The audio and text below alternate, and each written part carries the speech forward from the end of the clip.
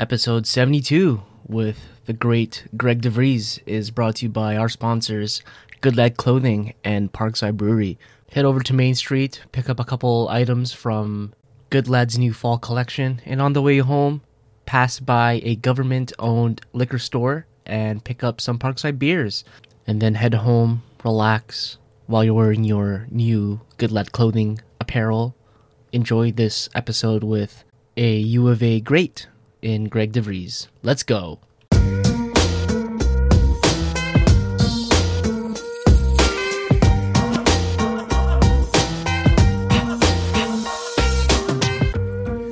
Ladies and gentlemen, welcome back to A Hoops Journey.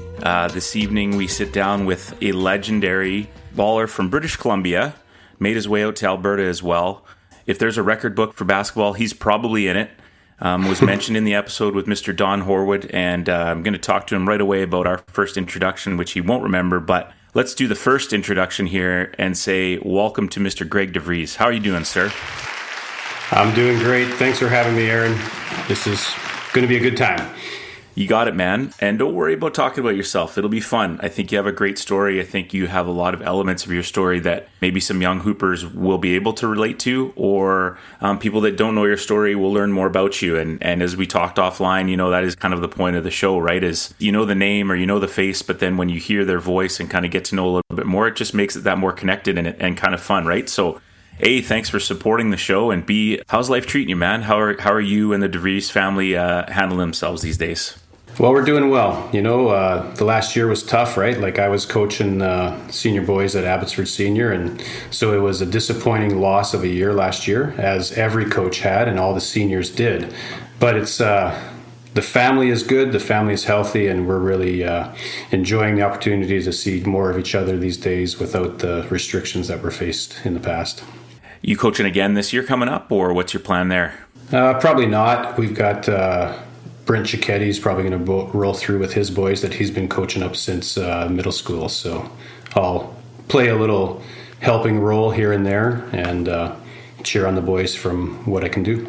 There you go. Yeah, it's going to be an interesting time. I think just sort of someone was asking me the other day, like, how are you guys going to be? I said, I'm not really sure. I know we have, we're grade 11 heavy. I know that, but in terms of, I can't remember what anybody's like. So I think the first month or so is going to be an interesting time. But like you say, our school had our homecoming last weekend, and it was just fun to have more people out and around and things like that. So starting to get there a bit.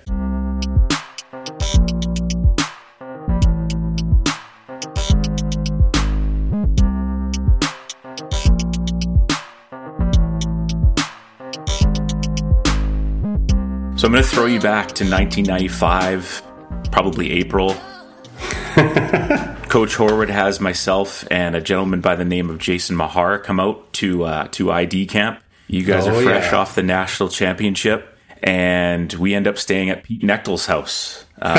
Peter. The CIAU trophy was in his bedroom, and I'll leave the details out, but on the Sunday after, when Coach Horwood picked us up to drop us off at the airport, I don't think he thought we were going to make it on the plane. I'll let everyone figure out the rest from there. But needless to say, I thought we had a good time. But we went to, you guys had a championship dinner, and we went to this like steakhouse or steak and lobster house. And I was like literally sitting to your right, and I was like, Mar, that's Greg DeVries. And we were just like, we were literally crapping ourselves. You did not. No way. I swear to God. But this is the funny thing, right? Is how old are you?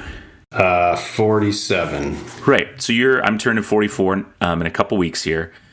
You're 3 years older. So now it's cool. But back then, that feels like a big gap, right? You know, we're seniors in high school, and we're sitting next to, a one-time national champ or two-time national champ and MVP, right? So you probably don't even remember that. But those were my memories. And then Coach Horwood, of course, gave us crap for, Mahar made his way back, but my path took a little bit of a different journey. So did you ever get a chance to meet Jay or know Jay? I never got a chance to get to know him, but I do remember when you guys were up there, and I do remember the dinner that we were at. And I'm just hoping that I was nice to you at least. I hope I wasn't just like a big jerk. Oh, no, not at all. Sitting beside you, but you know how it is, right? Like some dudes get so full of themselves at that stage in their life that just like whatever, man. And so hopefully that's not the way I treated you, but you never know. We are sitting down on the podcast, so I think the dinner did go well. Okay. Well, at least your evening went well that day. It was, yeah. Peter was a great host. We'll leave it at that. Peter knows how to do it well. Let's jump right into it, man. I got some good friends. I know, I don't know if you know the Naka family very well. Absolutely. Played with Ross, the oldest brother, at Langara for a year. And then, Paul basically stayed in my townhouse when I was in college every summer when he was on the provincial teams. And, Nelson and that kind of area, it's a different place, and it's a cool little community. So tell us about yourself and what life was like growing up. Not even sure if that was where you're born and raised, but this is the fun part. Now I get to sit back and just share a little bit about who you are and how basketball came into your life. Well, my parents were both born in Indiana. No way. Yeah, parents are Hoosiers through and through. And my dad was a ball player down there. And of course, this was, back in the 40s, I guess, maybe. But he remembers being recruited by Purdue University. The big black limo was driving out in the country roads. Just think Hoosiers and those cornfields. And that was my dad's life, right? Wow.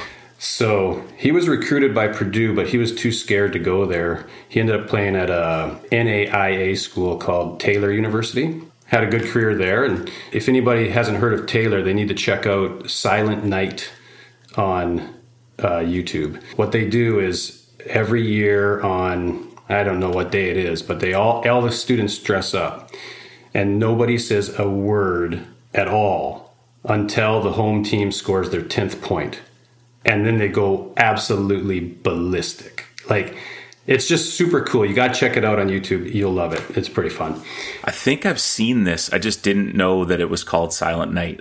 Yeah, I think might be the last day before Christmas holidays or something like that. Okay. So, wow, what a tradition. Yeah, it's a pretty cool tradition, right? Mm-hmm. And it's super fun. Anyhow, Mom and Dad, they moved up to northern BC when he first started teaching. He was a school teacher and basketball coach, and he lived in a little place called Port Simpson. So I was born actually the same weekend that Don Horwood brought up his Oak Bay Bays to play my dad's team in Terrace. No way. Kermodes. Yeah, the Kermodes. That's right. So we moved to Nelson. Dad had a job down there, and that's where I started playing ball. So now I had brothers 5 and 8 years older than me.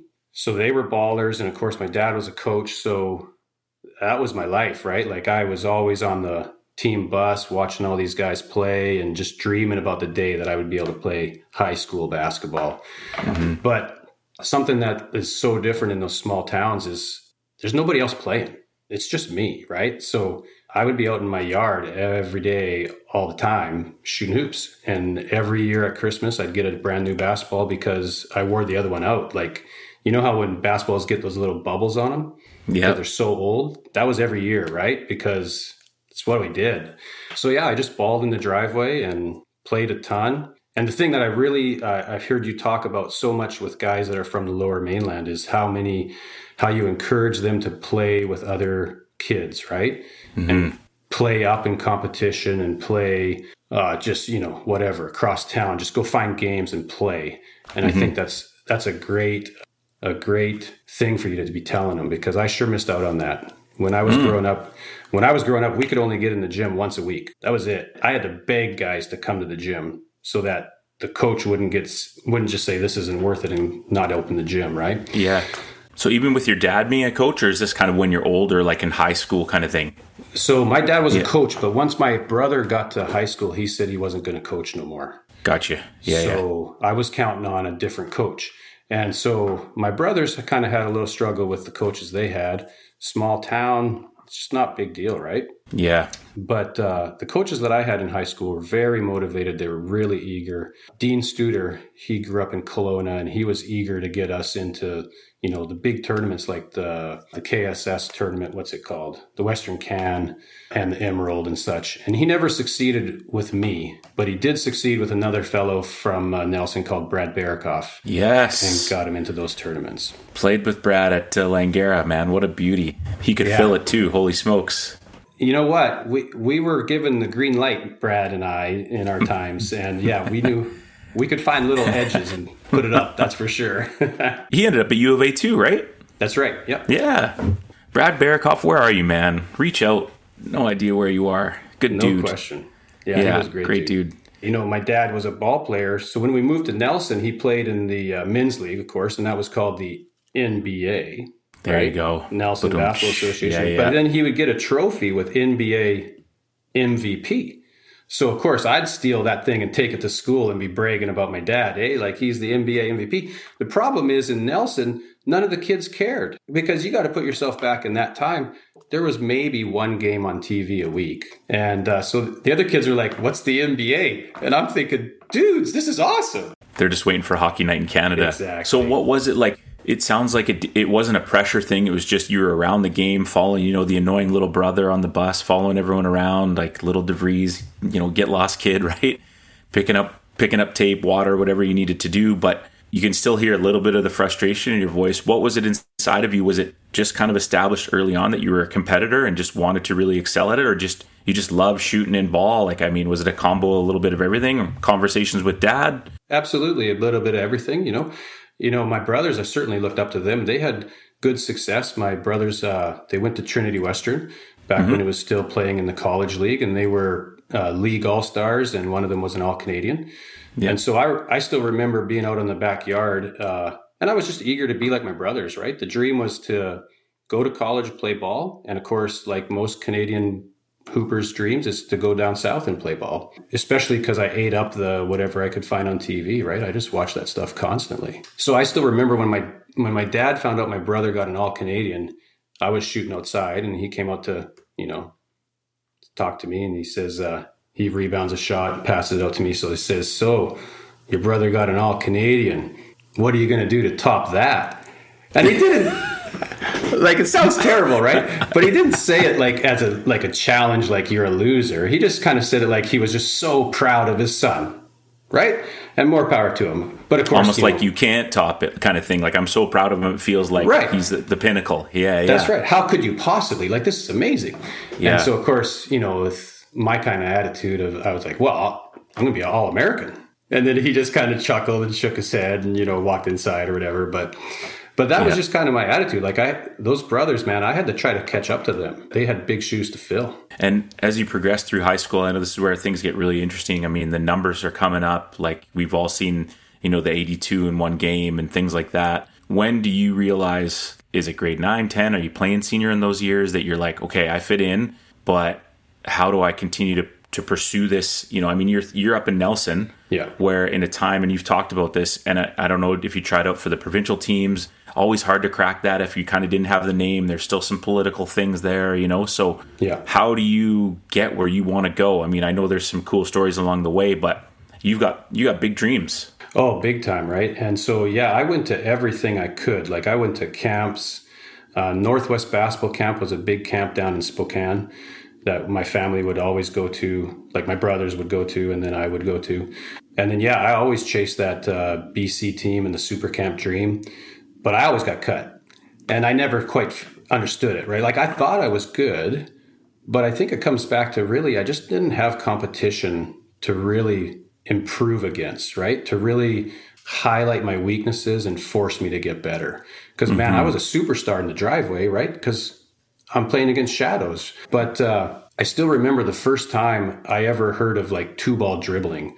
And I was in middle school, and I went to a clinic in Castlegar with John Lee Kutikoff. Yes, of course. And he was an interesting character, I'll tell you that much. But anyhow, that was the first time I'd ever heard of two-ball dribbling. And it was like mind-blowing, right? It's like, poof.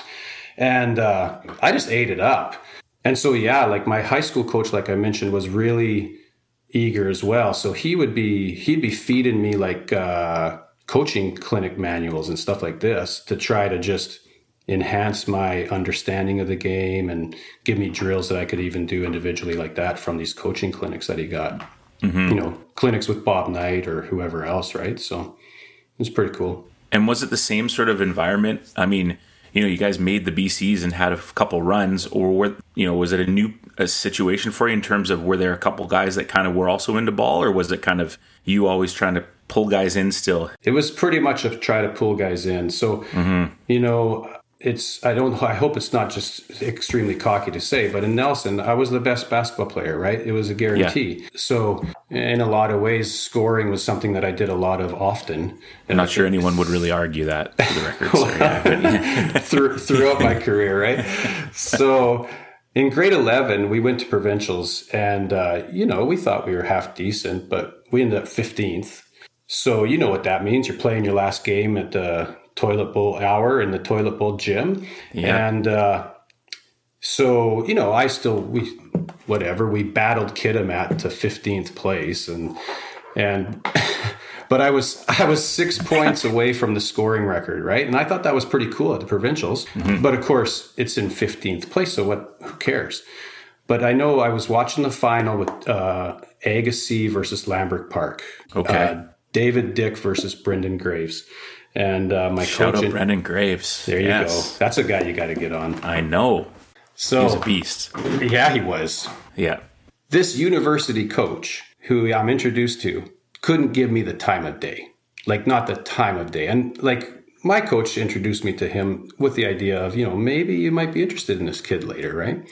No time of day. So, of course, there's just more fire in me to improve and, try to prove people wrong. And so you're watching that provincial final and are you thinking to yourself, this is where we got to be? This is our notch for next year? Yeah. Where are the BCs at this time? Are they down in the mainland? Or are they... that year they were in Spring Valley in Kelowna. Okay. And then the next year they were in Lambert. Oh, okay. Wow. Yeah. So they just kind of rotated every year because I played AA, right? So that was before it was in Kamloops kind of solid. They just would rotate around or whoever would host it. Yeah. So grade 9 and 10, I wasn't good enough to play senior ball. I just played, junior ball. However, I did get to play in the Agrodome in grade 9. My Bombers, the senior team came down and they were, of course, number 16th ranked. They played number 1 Pitt Meadows. And I got on for, I think, 35 seconds at the end of the game. Yes. And Derek Welsh, I gave him the easiest steal ever. I tell you, man, I can still see it. I dribble across half court. And of course, like a scared freshman, I pick up the ball just a step across half court. And I'm like, looking around. And I throw the softest pass and he just picks it and he's gone. Shout out to Coach Goulet. Still got Derek Welsh on the floor at this point, right? Hey? Well, that was a run and gun game. I think they had set a record for the most points in the game. That too. Really? That game. Yeah, I think they both had over 100, well over 100. I think. Wow. Down in the Agrodome. That's awesome. I love it, Coach Goulet. Welsh, you got DeVries. Oh, yeah, no, he was not saying my name. Yeah. Not at all.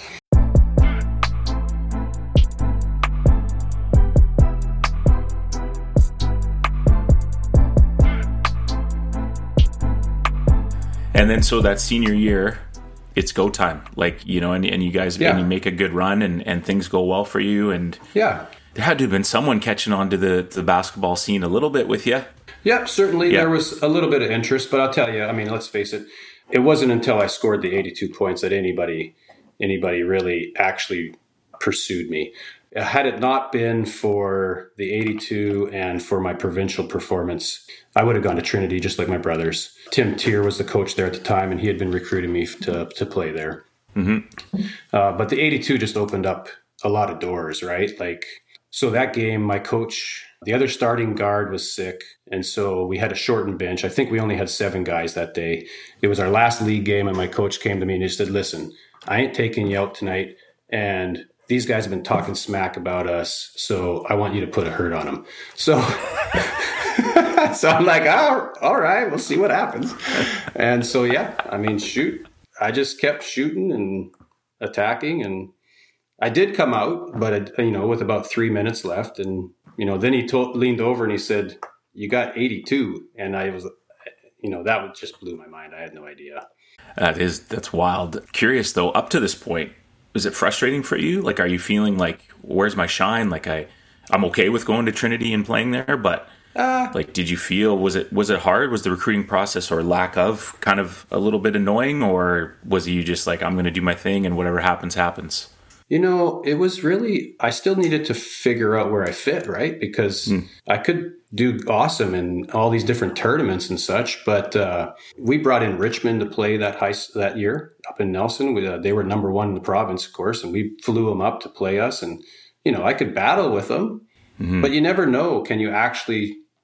Are you actually good enough to just beyond as a one-man team kind of thing? Right. Can you play? Yeah.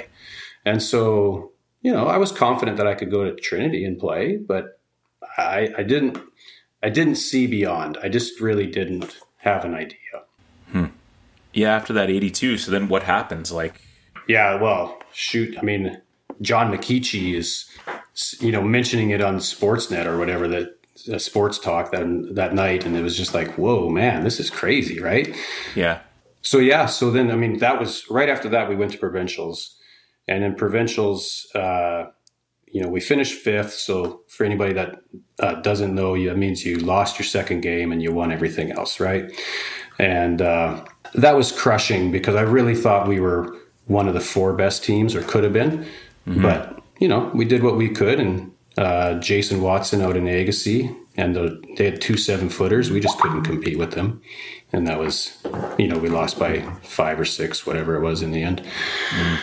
But, so there I set the record. I beat the record in 3 games. And so the last game was just gravy as far as the scoring record there. Let's repeat that for a sec, though. You beat the scoring record in 3 games. Well, so the 4th was a freebie. For the people that weren't understanding what was just said there, the 4-game scoring record was broken in 3. Day 4 was a freebie. I'll let you listeners let that sink in for a second there.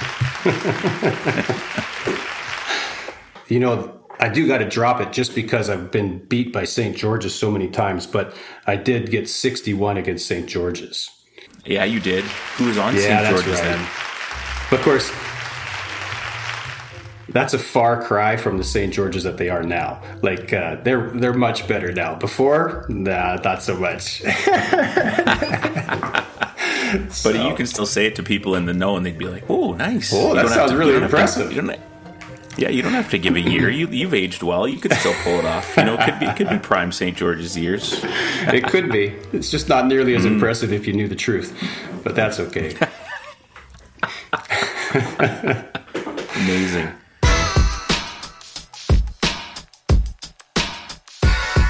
So talk about this relationship of, high school ends up finishing for you. You give it a good run. You give it everything you have. You're satisfied with that in terms of what you could have brought to the table. And how does the man himself, Donnie Horwood, just kind of come into your life? And where does the connection from U of A? Because, you couldn't have found a more perfect fit for you. No kidding. You just took things to a whole nother level. And this is what I love about the show is the timing of things for people and the connections with people and how people come in and out at the certain times. It's really wild how it happens because, who knows if you go to Trinity or if you end up going somewhere else, but it's like you and Don at the same time. We're surrounded by a bunch of guys. I'm talking way too much. You tell us how that happens because it's super cool. Well, I was fortunate that Horwood came from Oak Bay, right? Because he had buddies at the provincials who saw me play and they told him, you got to check this kid out. And even beyond that, Horwood recruited me sight unseen. He didn't have an ID camp back in the day. And he just called me up and he made the connection that it was Ed DeVries' son, the guy that he had coached against. So just based on that connection and his buddy telling him, hey, you should check this kid out, he offered me a spot. So, it was just the confluence of events, right? Very fortunate. What does that say about Coach, though, right away? Just his loyalty and his faith in other people, right? Not being like, this is kind of my show, but just to have the trust of other people that were in his circle to go, all right, I'll go for it. And whatever happens, and it's on me after that. But I still trust these people enough. Not many people out there like that. You know what I mean? If I'm making sense with that. Well, and it's not like he came in and saying, DeVries, you got to come here and I'm going to give you all kinds of time and blah, blah, blah. He made no false promises. He told me, I want you to come. I've heard you pretty good. Maybe you're not good enough. He says, but I'd like you to come and we'll go from there. Right. Mm-hmm. And so I wasn't going with the wrong impressions, despite the fact that I did, because I'm a high school kid and I'm a fool. Right. Yeah, no, for sure. Let's be frank. But before I go beyond that, I do got to say, Horwood didn't mention on his podcast, when he went there, he was introduced as coach. And he was at his press conference for being introduced. And he told everybody, I'm going to win a national title here at U of A. And the press laughed at him. Really? Yeah. Like they just laughed in his face. They're like, whatever, like you don't know what you're talking about, right? And I love the fact that I went and played for a man that had that kind of drive, determination, and foresight. Like, this is my goal and I'm going to go do it. And you guys can come along for the ride or not, but we're going to get it done. I'm very blessed to have played for Don. Yeah, absolutely. Step on those first few days at U of A campus, right? Talk about that and just the group and special times that you had over 5 years, right? You know, 2 national titles, 3 finals, a couple All-Canadians, memories to last you a lifetime. You end up in the CanWest Hall of Fame. Like, it goes on, but it's funny. As you know, you listen to the show, I chat with my leadership class and I tell them all the time, I say, listen, if you come back in 6 or 7 years and you look at me, or I run into you somewhere and you say, high school was like the best time of my life, I'm like, literally, I may put my hands on you, you know, like just go and follow your heart, take some risk, get out there. Yeah. And those years are university years, man, what a time. And you're in the heart of it. You're in the thick of it. Into the thick of it. Must have been such a great experience. So true. But I'll tell you, if there's one reason I agreed to do the podcast, it's for this. Right? Only one? Yeah, well, if there's one that pushed me over the edge that said I would do it, right? Okay. Like I told you, as most high school kids, they're fools, right? They really are. 100%. I came out of high school averaging 38 points a game. I thought I was the cat's meow. I thought I was going to go to U of A and be starting by Christmas, right? Utter clueless. And so I want the kids to hear the fact that I got there and I was terrible. Like, I did not deserve a jersey, let alone playing time, right? And there was so much growth to do. And I think some high school kids, at least some of the ones I've come across, they think it's going to be easy. Right. And they kind of forget the fact, or they don't really understand the fact that you're talking about going to play against guys 5, 6, 7 years older. And that 5, 6, 7 years is a big deal in that age of life. And so, yeah, it was rough, man. I tell you, coach at one point was talking with his other assistants, and his one assistant said, I think we should just cut him. Right. About me. And quite frankly, there was times where I was playing like, you know what? I kind of hope coach cuts me because I'm kind of scared to death. I'm not doing well. And it's a real struggle, right? It was really hard. But, he kept his faith in me. He took me aside and just said, listen, man, you are acting like you're scared to fail. That's what you're doing. And you're not actually giving me the effort that you clearly must have given in high school to do the stuff that you did.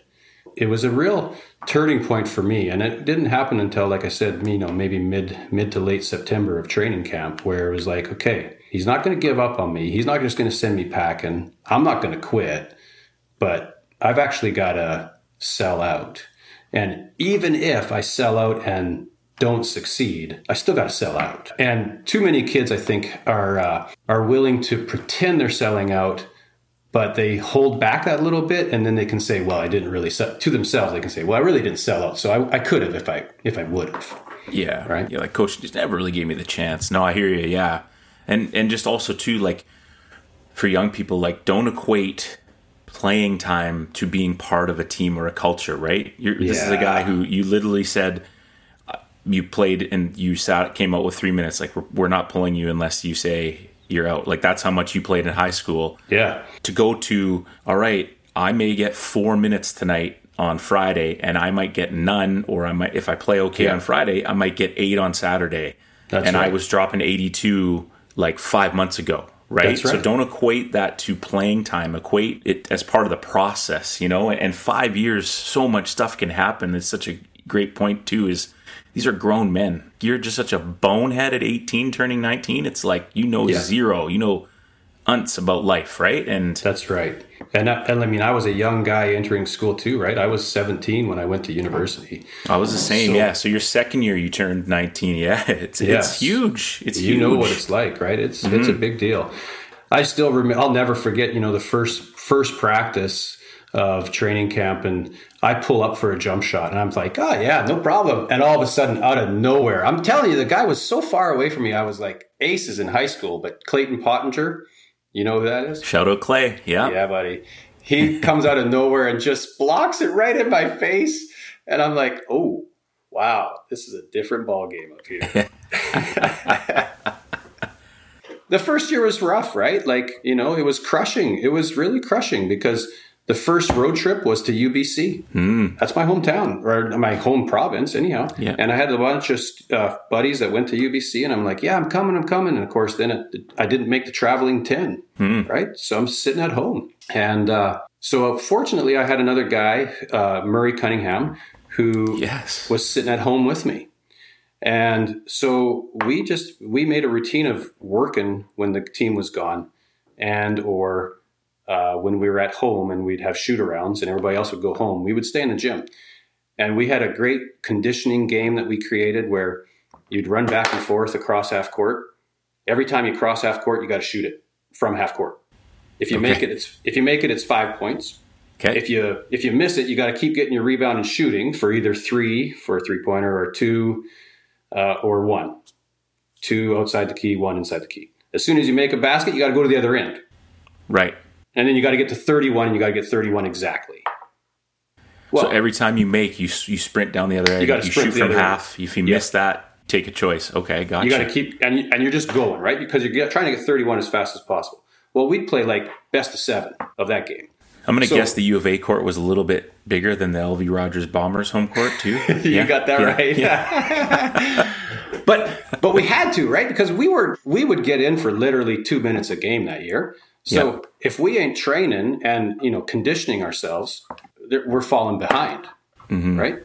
Yeah. So yeah, Murray was a great cat to have with me, and we pushed each other, and we improved together, and really, you know, our careers are thanks to each other, really. Yeah. Right. Murray was a beast. He was a beast. He was a great guy to play with. That was going to be, I'm glad you brought that up, because I was going to ask you, you talked about this sort of independent basketball lifestyle growing up as a young person.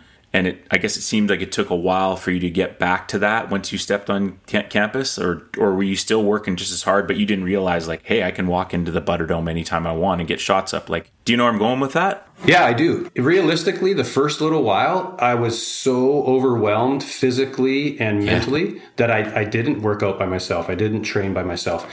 Like, training camp just took so much out of me. You just go back to your bed and try to figure out what happened, hey? And crash, yeah, exactly. Yeah, I went back to my roommate, I never knew the guy, but he found out I was trying out for the basketball team. He's like, why are you trying out for the basketball team? You'll never make it.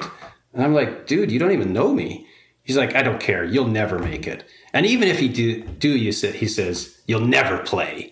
So when I did make the team, I made sure to bring my gear home and like lay it all over my bed and all my sweaty gear and stuff so that he would be really bothered. Yeah. But also funny too, like if you think about that and how hard that process was, if it came a little, I don't want to say easier for you that first year, and you do make the traveling team, but then you're 10th guy, you're not getting these workouts in. You're not gaining that confidence back, right? You know, you maybe get in at the end of the game and try not to turn it over to Derek Welsh. You go back to the hotel, right? You get up for the shooter at UBC, but they boot you out the minute shooter's over because they don't want you to play anymore, right? And then you're not getting that work in. So just interesting how that all rolled out for you. I find that really intriguing. Yeah, it worked out. I mean, I couldn't ask for a better end result, right? Who knows how it would have been differently? But you're right. I would have missed out on those opportunities. And me and Murray really built a bond through those times too, right? Pounding which each you other. ended up needing for, who knew 3 years down the road you'd still be leaning on each other in the same manner, you know? Exactly. Pretty cool. The only difference for me between grade 9 and first year university was instead of passing to Derek Welsh, I was giving the easy turnover to JD Jackson. Also another guy we got to get on. Yeah, absolutely.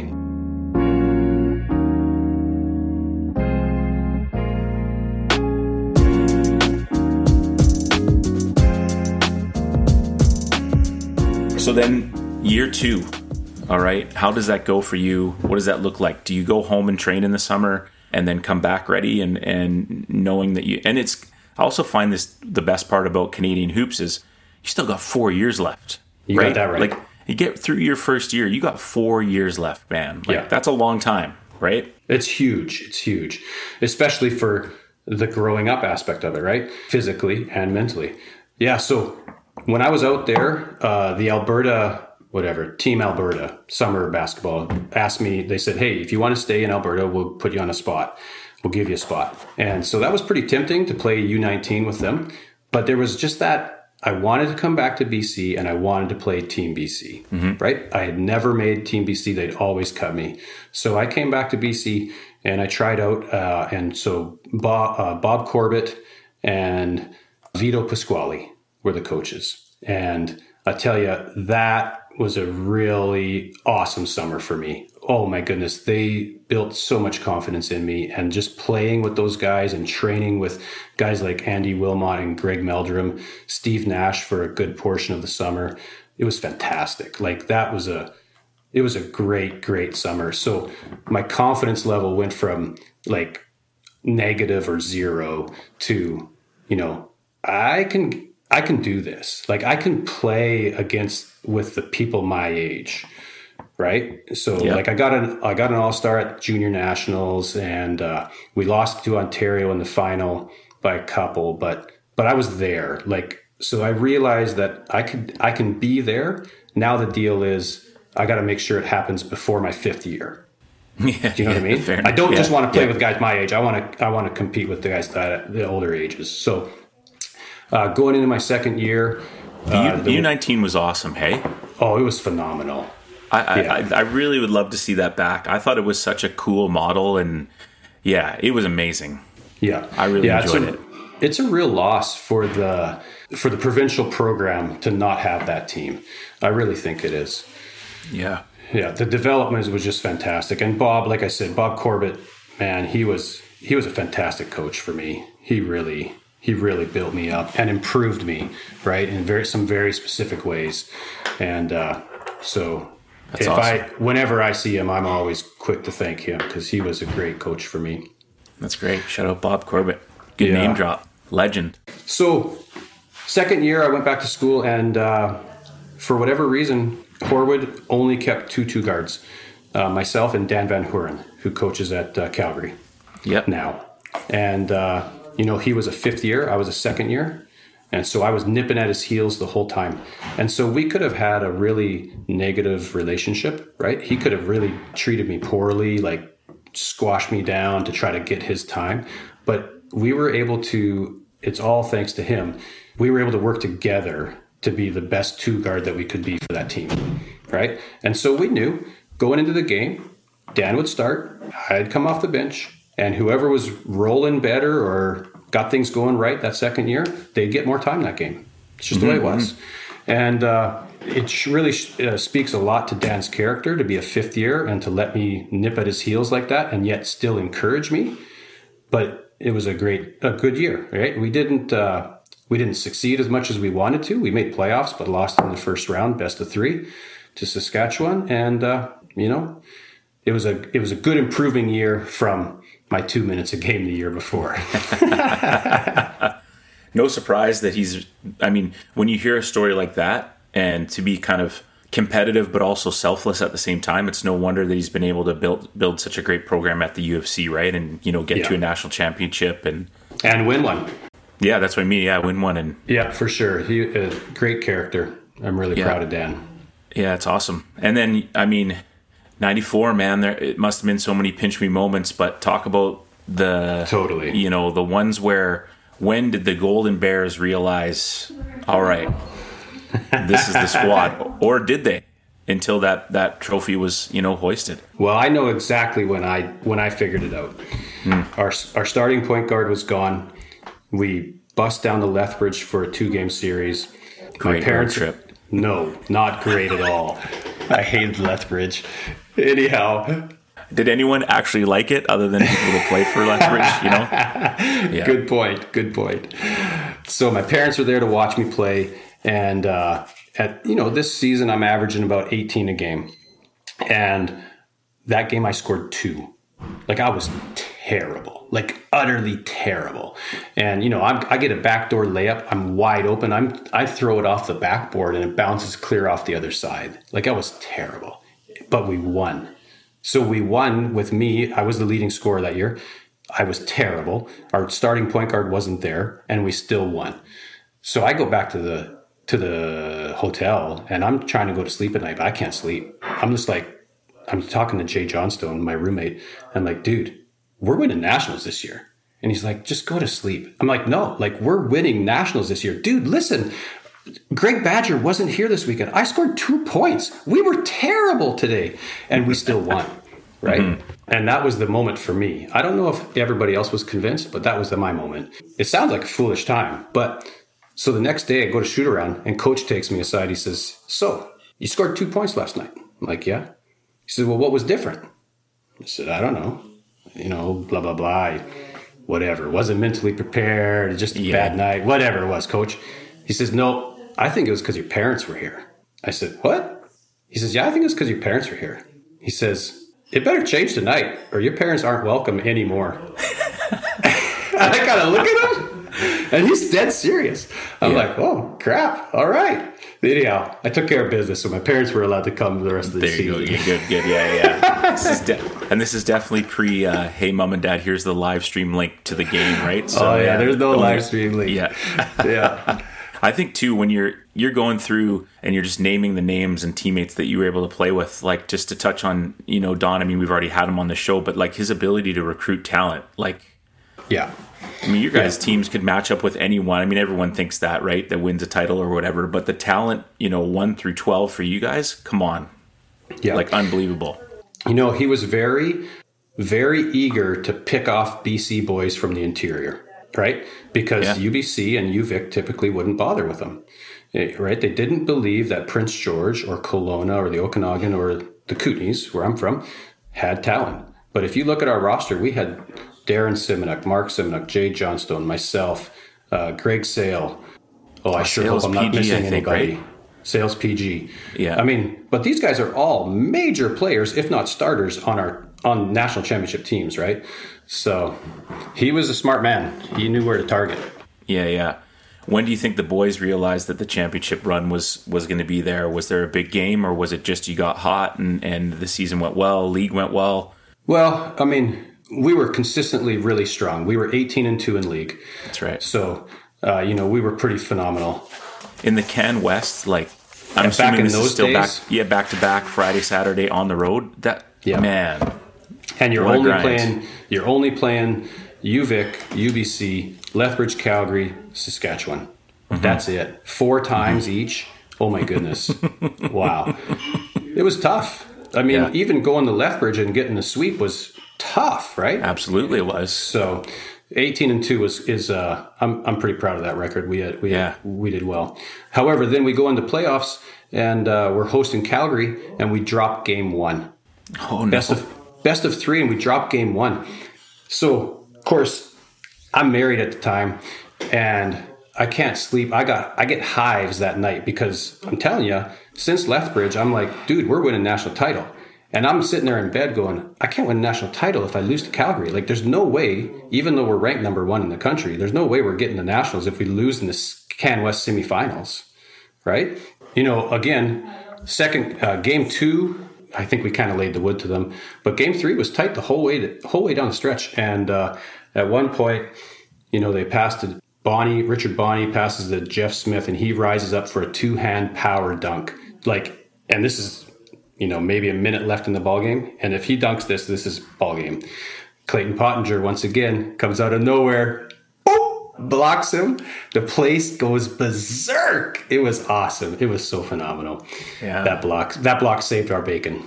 Yeah, interesting. And then you win the 3 game on Sunday. Make them tip off at like noon. They're all tired. Yeah, that's right. Just run them out of the house, right? That was the worst, man. That was so hard. Yeah. 3 games and however many hours that was. That's not many hours. No, it's crazy. Yeah. And then did you guys win Can West? I mean, I'm guessing you won Can West, went in number 1 seed. Well, we went in as number 2. McMaster was number 1. We beat UBC in the final of Can West, and then we played St. Mary's first game at Nationals.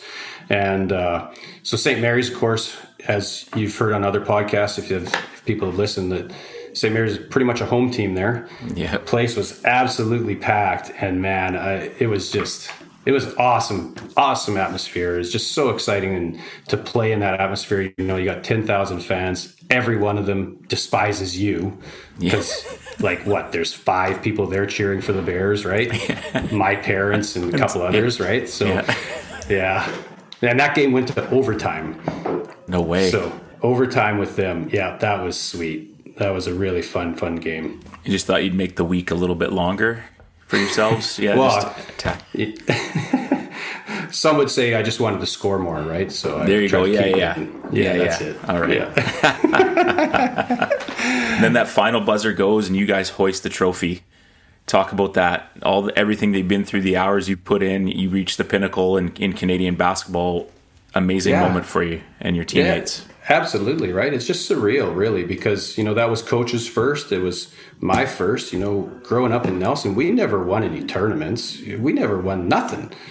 So to win the national final and to be introduced to, starting guard from Nelson, BC, and that kind of stuff is pretty, it's just pretty cool, right? Because growing up, I watched all the Final Fours and, you always see the starting lineups, and it's just a neat thing to be able to say you've been a part of. And, absolutely. And a great group of guys to have accomplished that with. It's a great memory. Yeah. We had the fortune of winning the AAAs in 2014, and we started off really poorly that year, and the guys just weren't inspired. And I remember I caught a live radio show. Billy Donovan was still in Florida, and you could call in. I was like, I'm going to give this a go. It's a 1-800 number, right? So I just called in and I said, what was the hardest part about, because they went back to back, right? And he kind of went on that and just talked a little bit about the challenges of doing that and how hard it really was. And I never forget Richie Chambers, after we won, he was like, the hardest thing you're going to go through will be your next season. He's like, it's the most challenging thing. You guys pull it off. Yeah. How does that happen? Just everyone's still hungry? Were there some fresh young guys that kept you going? Or did you know that your bucket wasn't full yet? I mean, you're still your third year now, right? No, your fourth year. Sorry, fourth year. So I won in my third. Yeah. So now I'm trying to get back to back in my fourth. And I mean, it sounds really selfish, but Murray Cunningham won MVP of the national tournament the year before in my third year. And so I wanted that, right? I wanted to achieve that, not because Murray didn't deserve it. He absolutely deserved it, right? But that was just another thing to push me, right? To push me to try to improve my personal game, to try to push me to perform the whole way through, not just here and there, right? But every time. And we got in, that's when we brought in Greg Sale, Jay Johnstone returned, Peter Nechtel came to the team. So there's our fresh blood, and they filled in for the seniors that graduated. We were 16-4 in Can West, but the fire still burned very, very hot because one was not enough for us. No, we desperately wanted another one. Take us through that start of the national championship and getting there, and I mean, so then you guys are 34-6 for 2 years in Canada West League. Like, that's pretty impressive. It's pretty damn impressive. Those 6 games are really bothersome because I want them back. Of course. But we get to nationals and we were just comfortable there. Like, we were confident in ourselves and we knew what we did, and everybody played their role, right? Most guys, outsiders that looked at our team, we weren't really an impressive team, right? Our point guard was pretty small. I was small. Murray was a beast, but, similar to you, he was a smaller beast, right? A shorter beast. All right. He's 6'5". But like I said, we knew our roles. Coach had us trained really well as far as this is how we operate. And because the team was relatively old, but most of us were third, fourth years. So we'd been training in the same offense for that amount of time and the same defenses. So we knew the counters, right? We knew the reads, we knew the counters. Likewise on defense, we knew where each other was going to be, and we played really well off each other.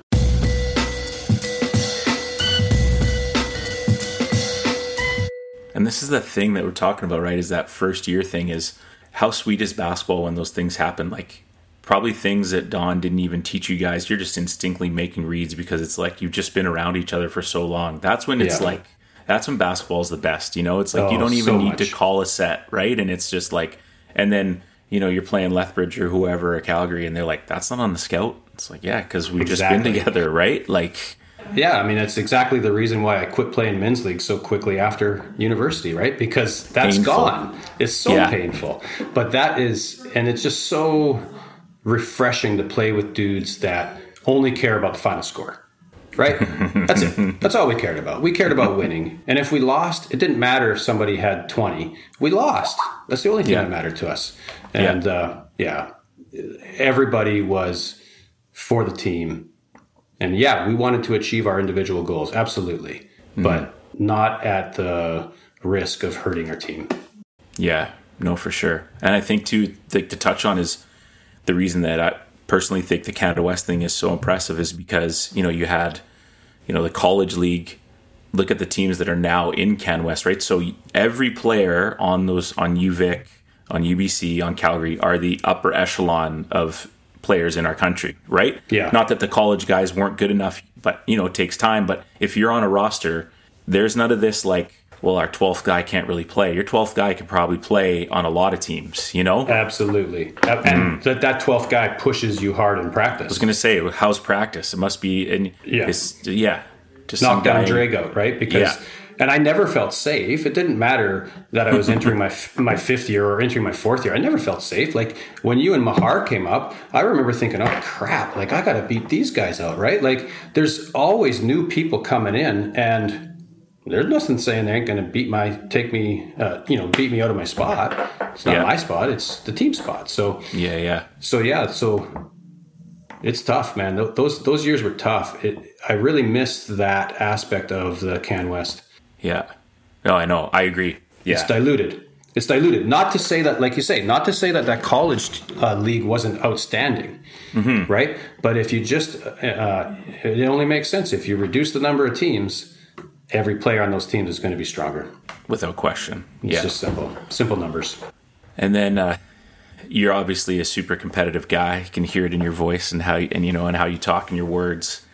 You guys almost pull off the three-peat. Yeah. We don't have to go there for too much, but I mean, like, I'll take the soft approach. You'll take the competitive. But I mean, just the fact that it was even that close.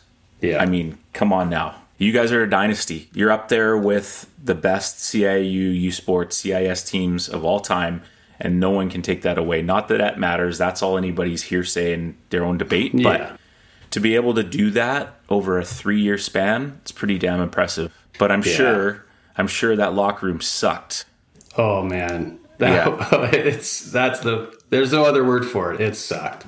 Yeah. You know, and winning one is one thing. The second one is harder mentally, right? And then of course winning the third is the same. It's the mental thing. And if we look back at it, I think that's really where we fell short.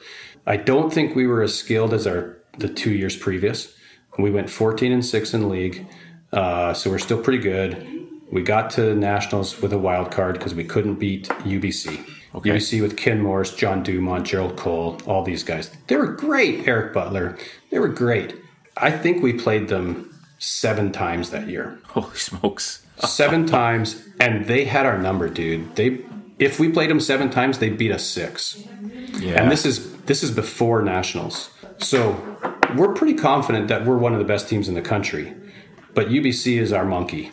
And UBC's got to be confident they're one of the best teams in the country because we know we are, and they're beating us every time. Yeah. So the draw comes out for nationals, and we're on the same side. So we play UBC in the semifinals. And, I mean, I'm super happy to say we beat them. Mm-hmm. I'm sure it was crushing to them because they had our number.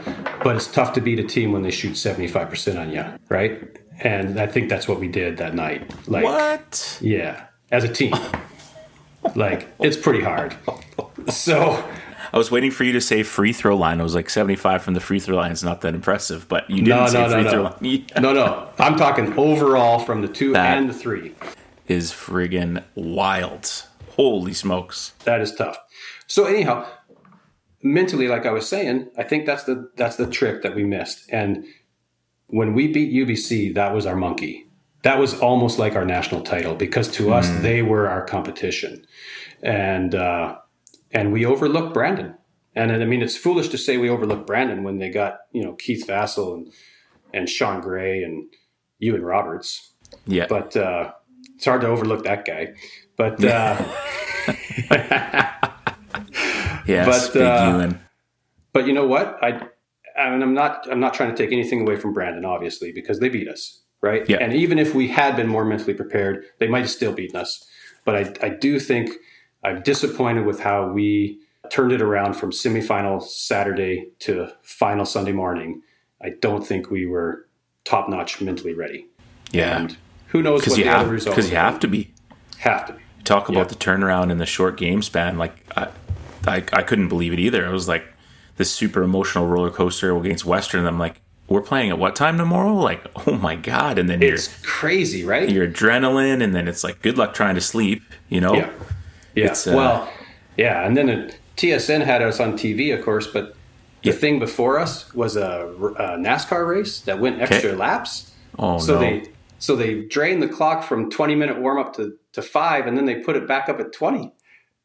So that didn't help. Really? But I'm just grasping at straws here. Ewan and Keith and Sean, they were dialed in, man. Of course. They were awesome. Awesome. Yeah.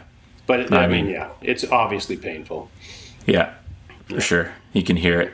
Do you still want to talk, or are you okay? I'm okay. I'm a little older. I didn't sleep for a lot of months afterwards, but I'm Fair a little enough. older now. So. Yeah. And then what's the next step after, an illustrious Hall of Fame career? What's the next move for you? Well, I had tried out for the national team the year before entering my 5th year, and I was one of the later cuts, so that was pretty disappointing. And then the next year, my assistant coach, Nevin Galletti, had a role with the national team. And he called me and he just said, listen, you got to come to the national team tryout. I've talked with the coach. They're pretty interested in you. If you're ever going to make a national team, you got to come. Mm-hmm. But I was drained, man. I had put everything I had into my 5 years at university. And to be honest, the national team was never part of my vision growing up, right? Being from Nelson, I never even heard about the national team. I didn't even know it existed, quite honestly. Yeah.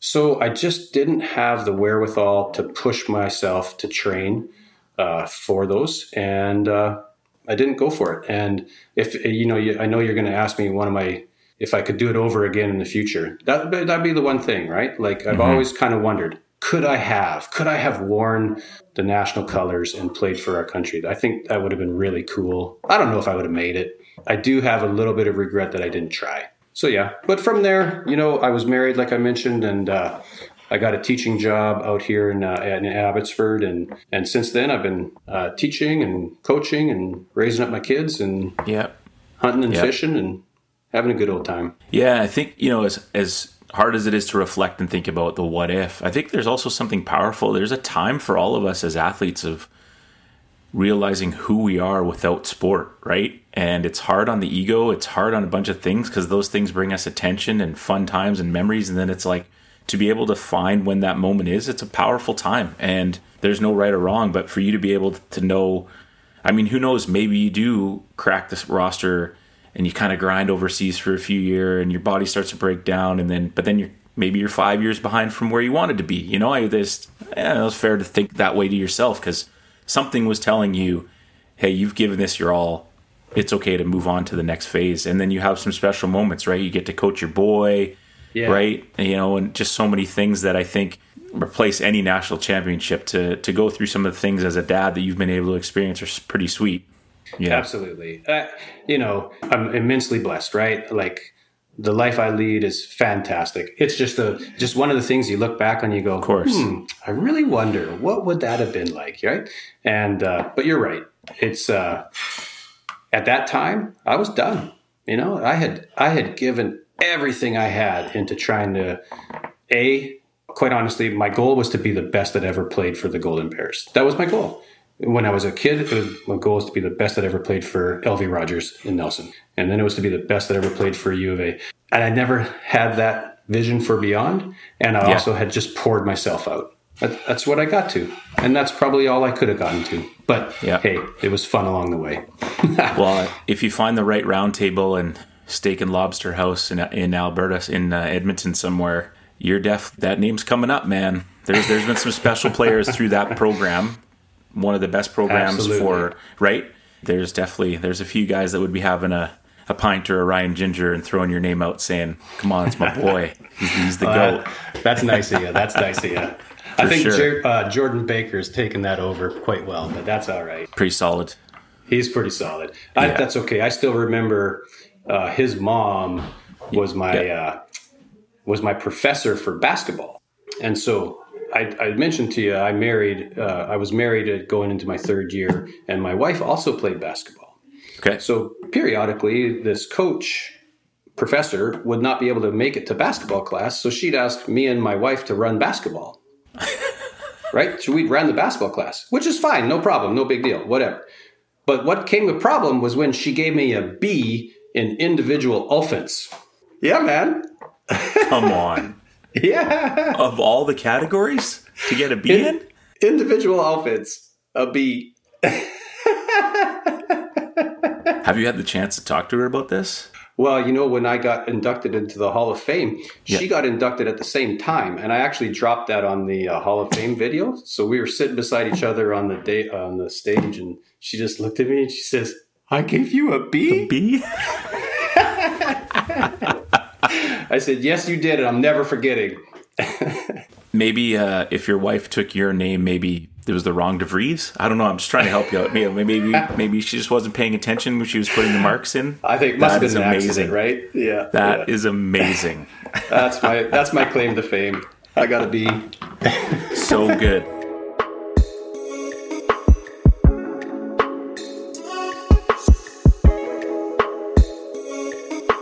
You're out in the Abbotsford area, which is growing and developing and changing. Holy smokes, every time I drive through that area, it's just nutty.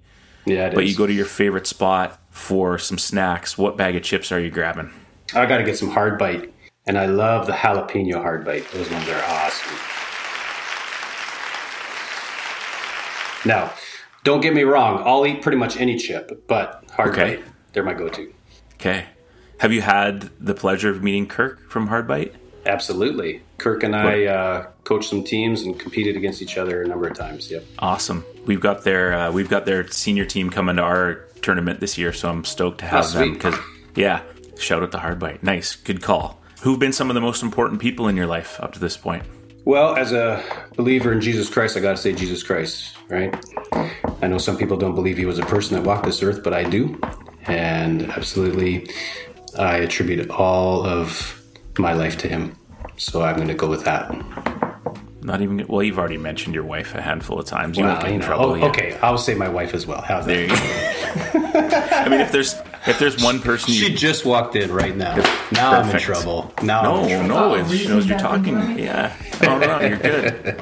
I mean, if there's one person you're going to replace for your wife, it might as well be, the big man himself, the big right? JC? Well, yeah. That'd be the only option. Shout out.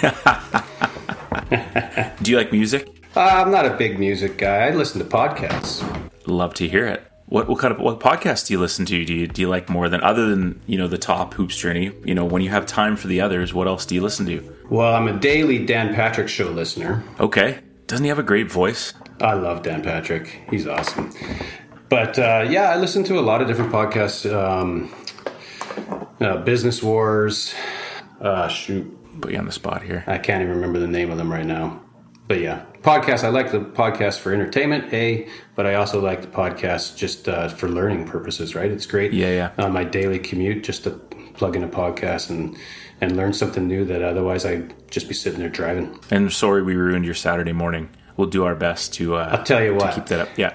When I first heard about a Hoops Journey, it was right before I was heading north for a hunting trip. It's a 16-hour drive. I downloaded all of those podcasts and I listened the whole way. I was like, this is awesome. It got me through the whole drive.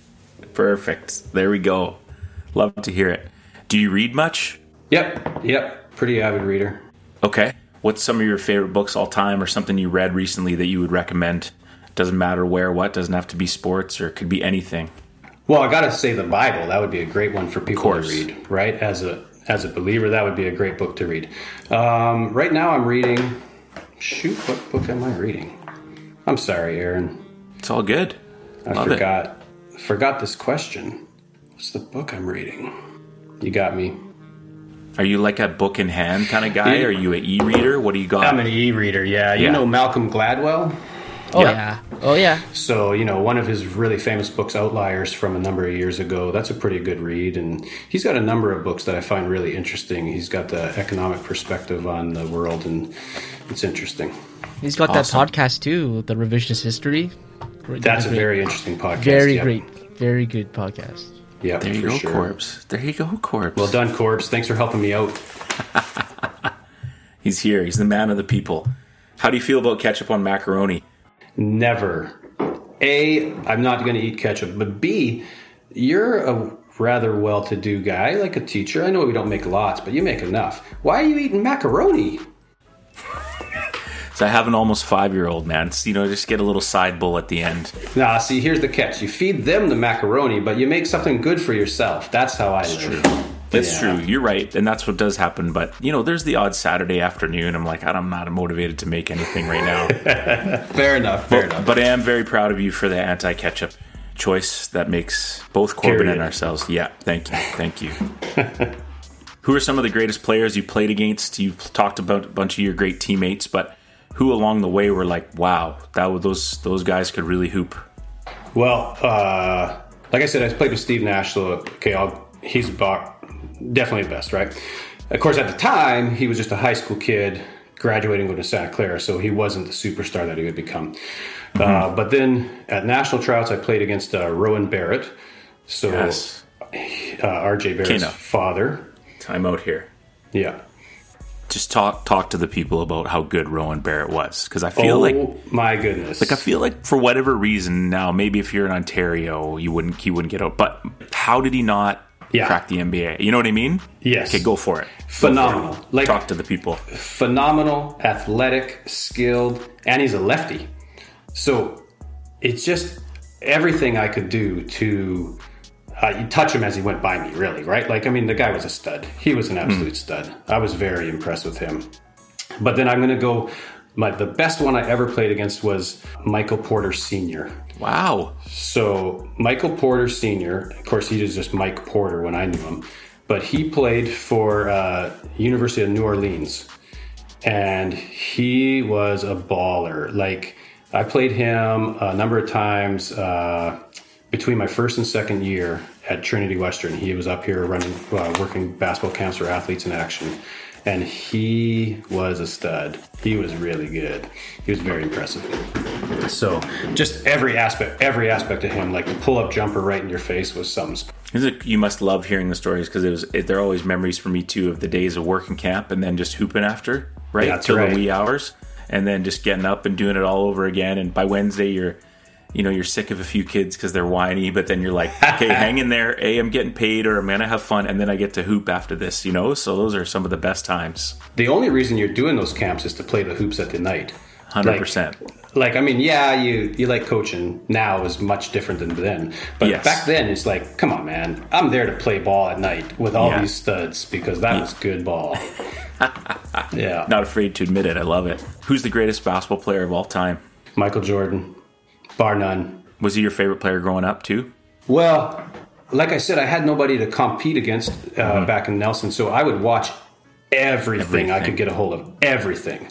I took a VCR to Nationals to record basketball games when I was at Nationals, so I could watch them. Oh, no way. Every game I could see, I would watch. I'd watch it, because I would try to pick up everything, right? But I loved Isaiah Thomas. I loved Kevin Johnson. I loved those Tim Hardaway. I try to mimic their moves in the backyard and try to develop my game that way. But MJ's the GOAT for you? MJ's the GOAT. Absolutely. LeBron, when he beat the Warriors the other year, that was some kind of leadership and some kind of performance. But Jordan did that every time, right? And LeBron's farmed himself around to try to find the super teams. Jordan never had to do that. And some people will say, oh yeah, but he had Scotty. Do you know who Scotty was when he got drafted? He was a nobody. Arkansas right? Little Rock, baby. Exactly. Nobody thought he was any good. And so, but Scotty, being around Jordan and, of course, training and all the rest of it, grows into that. And I attribute that to Michael. So it's one thing a lot of people don't bring up. It's a great point, right? Is like, Scotty didn't all of a sudden become Scotty. It was like he probably got his butt kicked by Jordan, and you know, you have to, being around it, you have to learn from it, right? Or you demand a trade and you're like, get me out of here because I can't handle it, right? That's right. Go back to those bad boy Pistons when they beat up the Bulls. They weren't only beating up Michael. They beat up Scotty so bad that he took himself out of games sometimes, right? Remember he had that big welt on his forehead the one game? Yeah, that thing was nasty. And he had the migraines. That's right. So, and let's not forget, like, BJ Armstrong won a world title with Michael, right? Like, that was the starting point guard. So it's got to be Michael. Boom. We've already done the, if we could do it all again. But before we let you go, you know, this was an amazing episode. I loved how, you know, you've been on our radar. We were going to reach out, but kind of just caught you, you know, chatting back and forth, and thrilled that you were able to just so quickly be with us. But any last reflections or thoughts? You know, we appreciate your support of the show and coming and join with us. But do you feel like you missed anything or anything you want to say before you're on your way? No, I think I hope I got it. I hope I don't sound like a fool. Corbs, man. He was way better than he advertised himself. Am I right? Mm-hmm. Come on. Made it sound like it was going to be 17 minutes of a hoops journey and then on the way. No, he did. It's awesome. Nah, I mean, you know, like I told you, I think the podcast is awesome. I love hearing guys' stories, and I really encourage you guys to keep doing it, and other people who are hesitant to join in, because it sure is fun hearing about the stories of similar-minded people, right, and the pursuits of excellence that they've led. Yeah. Thanks. And I think the cool part too is, you know, like, I listen to All the Smoke and I listen to Knuckleheads, but those are American, like, they're not always American, but they're people that aren't tangible. I can't reach out, you know, but like, I sat next to Greg DeVries when I was like 17 years old and was like, that's Greg DeVries. You know what I mean? And it's kind of like, we feel like it's kind of the Canadian version, and people can connect even closer with that, right? And when they hear names and stories of people that they know or played against, it just makes for a fun time. And then we all realize just how small the basketball community is, right? And that's right. We all got to go to war and battle against each other, but at the end of the day, you know, it's a small little thing, and we all got to support each other through things, you know? That's right. And you know what else is super cool is when you hear about these connections that are coming from Canada basketball and going into those other realms, right? Like, we've all heard of Steve Nash, but how many people have heard of Al Whitley? It's Al Whitley, right? Yep. Yeah. And there's been a couple other guys that you've had on that I didn't know about at all. JAMA. Yep, there you go. Yeah. And, you know, their stories, and they're coming from Canada, which reminds me, this is other thing I got to say. Please. How many guys go down south to play college basketball last year? Do you know, from Canada? I don't know. I think I looked it up last year. I think it was about somewhere around 60. I think it was around 60. Okay, so now we know that not every guy that's going down there is actually a player. Like, we know some of them are going down there because the best they could get up here is a red shirt, and they thought they were better and whatever, right? Gotcha. Okay. Yeah. But let's just imagine that we had a system in Canada that would keep those guys here. We would be one of the Power 5 conferences. 60 guys. 60 guys stay home? Oh my goodness, Carleton already competes with the American schools, right? Mm-hmm. But if you got 60 guys that stay home, there's only what? How many teams are in CIS? 30 plus? 30 plus. So something every team gets another 2 players. Actually, you know what? I'm totally wrong. Because when I did the numbers, it would have been every team would have got 5 players. Could you imagine if every single team in U Sports got 5 players that were quality enough to go down south and play ball? If they all stayed home, if we had programs and if we had money and if we had sponsorships that would support that, oh my goodness, that would change Canada basketball forever. It would be amazing. I love that we're ending this way, because I'm reading a book right now, and it's the guy did a bunch of research about the greatest teams of all time. It's really good, and he digs and dives deep, and he does a lot of research. But they obviously talk about the New Zealand All Blacks a lot, and that's what they did. They changed their model. If you wanted to play for the All Blacks, you could not play professional rugby outside of New Zealand. Oh, wow. So the minute you sign a contract, you are gone. You never get to play for New Zealand. So they all stay at home, And the next thing you know, I mean, they changed their culture and did a bunch of stuff, but keeping them home, and it was crazy. I mean, it's almost exactly on a amateur level what you're talking about. Love it.